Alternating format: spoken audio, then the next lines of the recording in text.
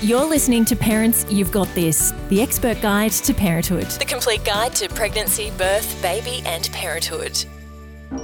This podcast is brought to you by Parents You've Got This and proudly supported by Mistela. Mistela is a natural origin skincare for babies and children, recommended by healthcare professionals. Mistela by Parents' Side since 1950. Breastfeeding is one of the biggest parts of having a baby. We don't think it's spoken often enough about at antenatal classes. As a new mum, your whole life revolves around feeding your baby and the time it takes. Did you know breastfeeding for 1 year is approximately 1,800 hours? That's a full-time job with 4 weeks annual leave, and that would only be 1,824 hours. That's amazing. It can come easily to some people and it can be really challenging for others. Today we speak with our lactation expert, Rowena Gray, all about how to do it, and she shares her tips and tricks on how to get breastfeeding off to a great start. Rowena is a nurse, midwife. She's also a mama of 3 and an international board certified lactation consultant. She's very passionate about supporting mums to breastfeed and have a great breastfeeding experience. And so Rowena, the first thing I want to ask you is, why is breast milk so magic? I always tell my parents that breast milk is magic juice, because it really is. It's so specific to each individual baby. The composition of the breast milk changes depending on the gestation of the baby. So premature baby milk is very different to term newborn milk, which is different to 1-month-old milk, which is different to 6-month-old milk. It's very specific to the growing needs of each individual baby. It's not just milk, it's not just food for the baby, it is so much more. The composition of the milk is so perfect in every way. It's always perfectly warm, it's the right temperature, it's in the right dose, it comes in a really clever package. But there's also so much more to breastfeeding or with breast milk, because the nature of breast milk is ever changing. So it's protective for the baby's immune system. One of the really mind-blowing things about breast milk is it contains these really specialised sugars, and these sugars coat the baby's gut. And these sugars feed the natural gut bacteria of the baby, so it actually is boosting and supporting the baby's own development of their immune system. So it really is magic juice, it's not just milk. Many of us want to breastfeed. Some people don't, but many of us do want to breastfeed. And what would your tips be to get breastfeeding off to a really great start? Yeah, it's not always easy. We say it's a very natural thing to do, but it doesn't always come easy for some mums. Many mums do struggle. But I always say to mums, take your time. This is a new craft you have to learn. It is instinctive for baby. They know exactly what they're doing, but us mums, we have to learn, and we sometimes need to take our time. So take your time to perfect your craft and follow your instincts.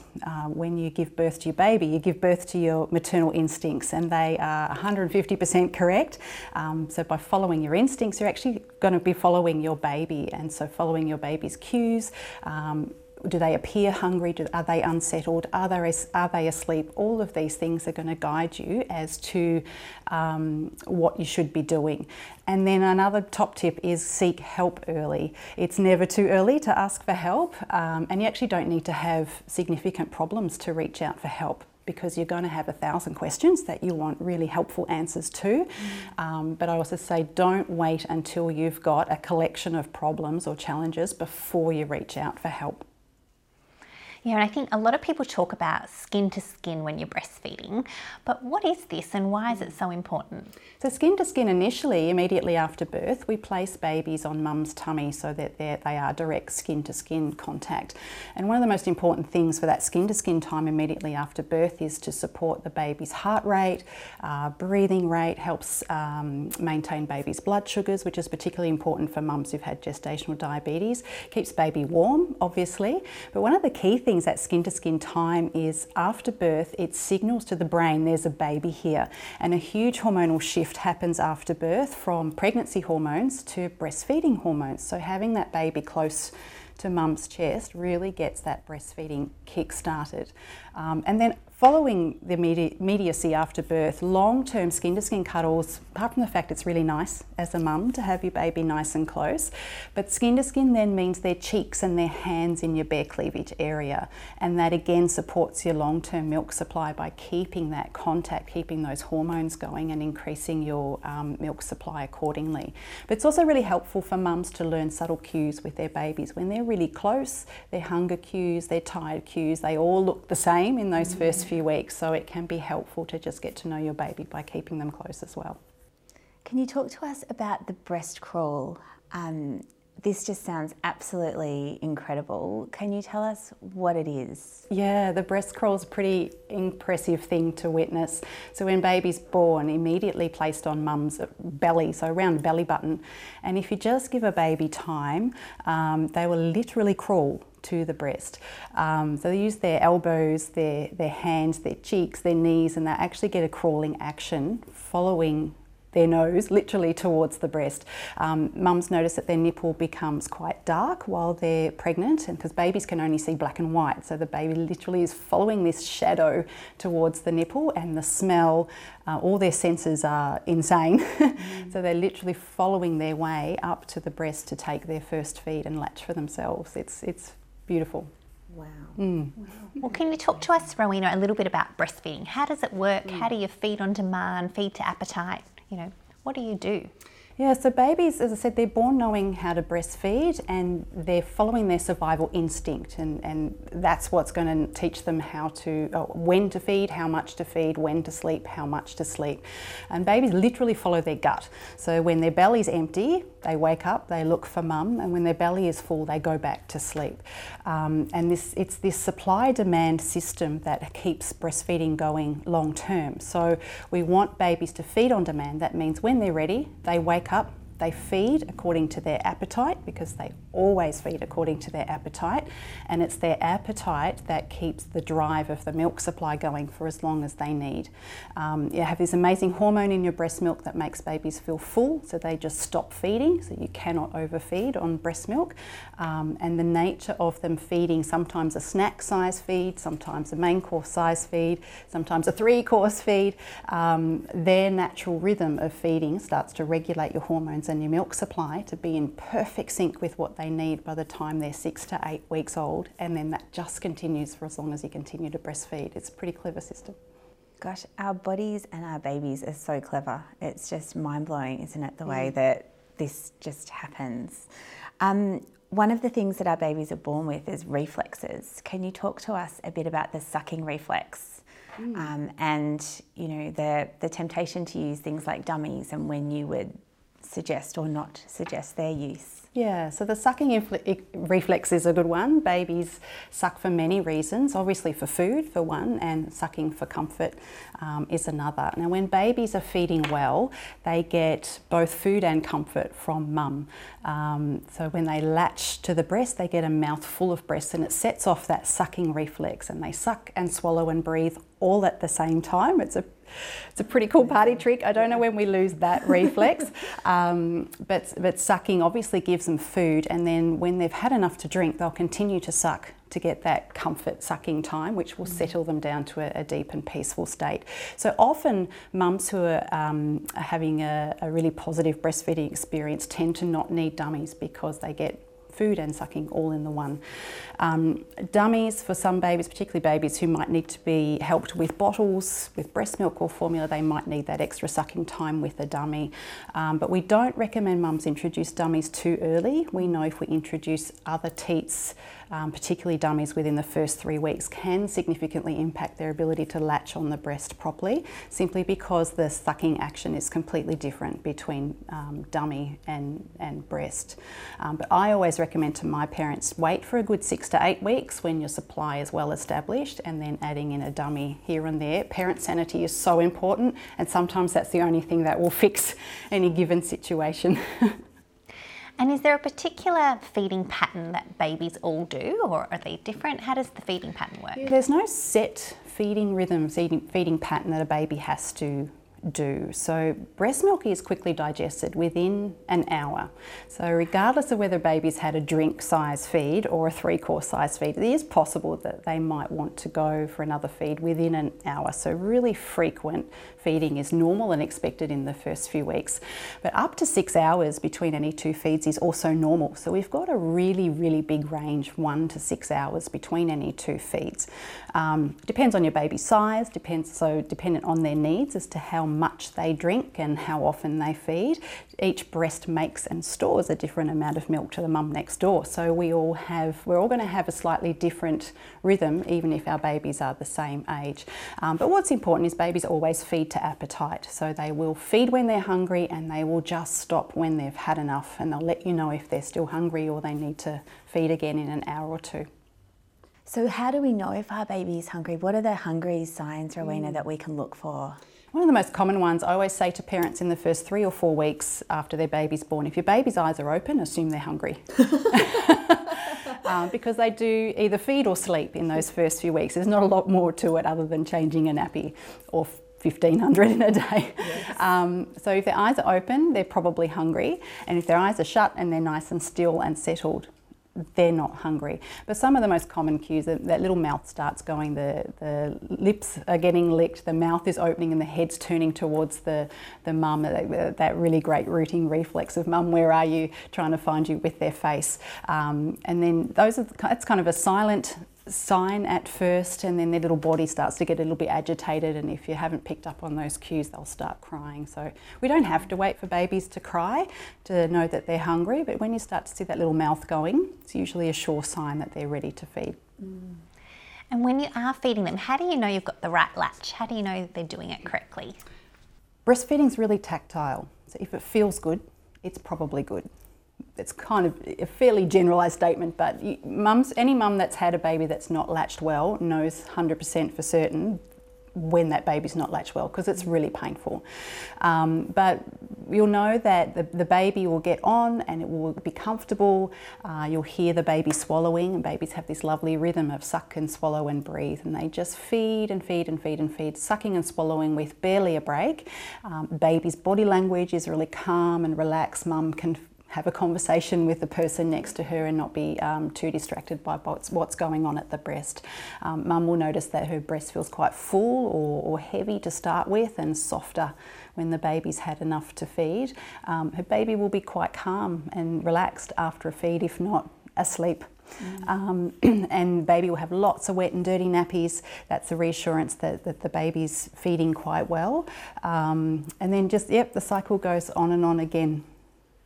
So in terms of how we actually feed our babies, Rowena, in hospital I remember, there was sort of a certain position that I kept getting taught was, the right position to feed my baby.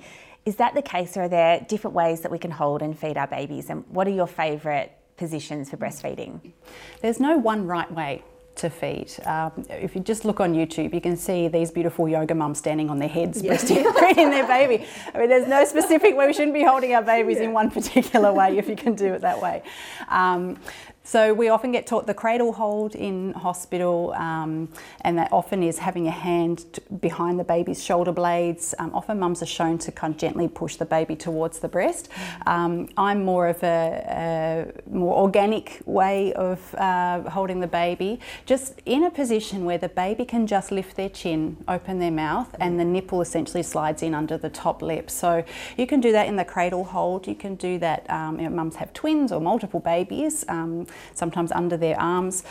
You can lie down, you can lie back, but really the basics of it is so that the baby can access the breast. We want mum to sit in a comfortable position where she can be there for 30, 45 minutes on average. It's a fair chunk of her time, multiple times a day, so she wants to be comfortable. But her back well supported, her feet well supported, and just bringing the baby to her, and if she just angles the nipple up towards the top lip, then the baby will naturally lift their chin up. Another reflex, if you touch a baby between the top lip and nose, they'll lift their chin and open their mouth, and that helps them get a nice big mouthful of breast. There's no one right way. As long as it works, as long as it's comfortable and baby is settled, doesn't matter how it looks. And what about supply? How does that work? Do you just always have enough milk, or is there only a certain milk at a certain time? How does that work? Some mums have loads of milk, some mums don't produce enough milk, and some have just the right. It's kind of Goldilocks and the Three Bears, isn't it? So when we're looking at supply, it's as soon as baby starts latching in those first few hours, those first few days, it's the beginning of getting that milk supply going. And as long as baby continues to feed on demand, that milk supply will keep going to meet that baby's needs. So we want to be really careful to not feed by the clock. We want to make sure we're following our baby. A clock can't tell us that our baby needs something. It's just not a physical possibility. Babies don't need to feed every 3 hours, and that's what almost every single mum is told at some stage in her breastfeeding career. It's just not true. There's no science behind that. It's all about babies meeting their actual needs because they're following their survival instinct. That's all they've got to go on. So if we continue to feed according to our baby's needs, your baby will feed to appetite. The appetite stimulates the milk supply, and the milk supply keeps on going.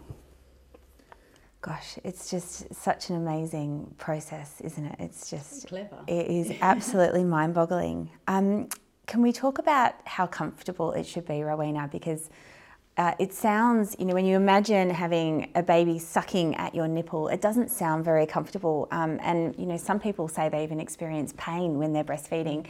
Is that something that they should be feeling, or? Pain's not something mums should be feeling. Now, when we first start out breastfeeding, those first few weeks, there's so many hormonal changes going on, so that initial latch can actually be excruciatingly painful for some mums, or some mums feel it as just a bit unpleasant. But that initial latch pain should only last 10 seconds at most. So it's quite common for the baby to first latch on, mum to have quite a lot of discomfort, and then it to feel much better after that. So comfort is key, and the reason is the baby's going to get that nipple right in the right spot in their mouth. So if you roll your tongue back as far as it goes in your mouth, that's how far back the baby takes the nipple. It's quite a long way back, the junction of the soft and hard palate. And when it's in that right placement in the baby's mouth, there's nothing in baby's mouth that can touch the nipple. So the nipple should be comfortable. You should just feel a strong but quite a pleasant tug on the nipple. Mum should be very aware that there's a baby there, but shouldn't be distracted by the discomfort level. Certainly shouldn't be curling her toes and holding her breath and writhing in pain. That's not a good latch, and we always advise mum to take the baby off and try again to help them lift their chin, angle that nipple to their nose, and help baby get a bigger mouthful of breast. I think one of the things that parents worry about most is my baby getting enough milk? How do you know? The easiest way is what goes in has to come out. So if your baby's having wet and dirty nappies, it's obviously going in. A lot of parents look at weight gain, and that's it's a helpful tool at times, but numbers tend to make or break us as parents, and often the scales can break mothers and they start to feel a little bit disappointed if the scales aren't going up as quickly as they'd like them to. So wet and dirty nappies is always the key indicator, as well as comfort. If the baby's latching well, and then if they're swallowing for the most part of the feed, then that's working. Mum will notice that her breast is fuller to begin with, and the breast is much softer by comparison at the end. Baby will be looking for food, and then really soft, relaxed and calm at the end of a feed, hopefully asleep. And then obviously the baby will put on weight, but if all those other things are going really well and the weight's not quite enough, sometimes babies do big wee or poo before we put them on the scales, and if you weigh that nappy, it's quite a significant amount of weight. So we don't want to look at weight in isolation as our reassurance that baby's feeding well. It's just but one part of the bigger picture. So wet and dirty nappies cannot lie. It's a physiological process. If it's going in, it's got to come out. So if mums are counting 4 to 6 nappies in a 24-hour period, it's actually not that many when some babies feed wee or poo 15 times a day. Also, babies poo sometimes multiple times a day, and sometimes once in 2 weeks. Those babies explode at the 2-week mark. But when it comes to poos, we're looking at colour and consistency. So yellow poos say that they're well nourished. The fat in the milk makes the poo go yellow, and obviously the fluid in the milk gives you wet nappies. So that reassures us of hydration and nourishment. In terms of as a mum, you mentioned that after a feed that you'd feel that softness in your breasts. What if you start to experience things like blocked ducts or even mastitis? Can you talk to us a little bit about these and how we can prevent them? So blocked ducts and mastitis are not normal. It's common, yes, but that's actually a problem. There's something going on. So these things can come from a couple of reasons. One of the biggest reasons is if mum is timing feeds or feeding by the clock. So the baby's not stimulating the breast according to appetite. They're not softening the breast due to in response to their appetite, and sometimes milk can get blocked up. So they're not softening the breast adequately and within a reasonable time frame. Sometimes mums have had poor latch, so their nipples are damaged. If there's a crack in the nipple, bacteria can sneak in there and cause inflammation as well. Or sometimes mums just make way more milk than their baby needs. They're actually not doing anything that they shouldn't be. Their breasts are just overproducing and way more than the baby needs. The baby can't possibly soften the breasts every time they feed. So there's a whole lot of reasons why we can get blocked ducts and mastitis. A lot of mums get it, but it's not normal. It shouldn't be happening. And we want to avoid it at all costs because mum feels very unwell. Your breasts feel really hot, really sore, really sore, bright red. You can't miss mastitis. You don't kind of think, oh, I wonder if I'm getting mastitis. It's like, whoa, this must be it. It's a pretty full-on thing.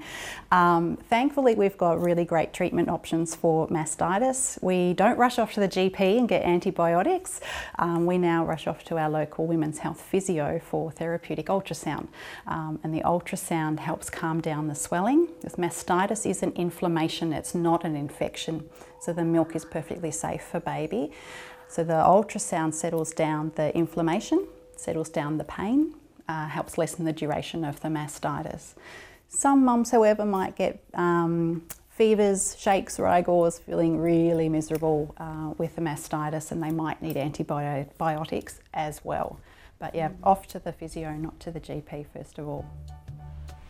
Thanks so much, Rowena, for coming in today, and a huge thanks to Mistela for sponsoring this podcast. Deciding to breastfeed is such a personal decision. If you do decide to breastfeed, give your nipples a helping hand with certified organic Mistela's nursing balm. It is made up of 100% natural ingredients, has no smell so it won't distract your baby while breastfeeding. It is lanolin free and no need to wipe it off before a feed. You're listening to The Expert Guide to Parenthood. Next week on the podcast, we'll be discussing your nursery and setting it up for safe sleep with Red Nose and our safe sleep expert, Tiffany. And never forget, parents, you've got this. The information provided in this podcast is general in nature and is intended to support, not replace, a discussion with your doctor or healthcare professional. Parents You've Got This take no responsibility for any medical decisions made by individuals based on the information provided in this podcast. Join a Parents You've Got This masterclass today to be prepared, excited and educated for pregnancy, birth, baby and parenthood. Visit www.parentsyou'vegotthis.com.au and sign up for a masterclass today.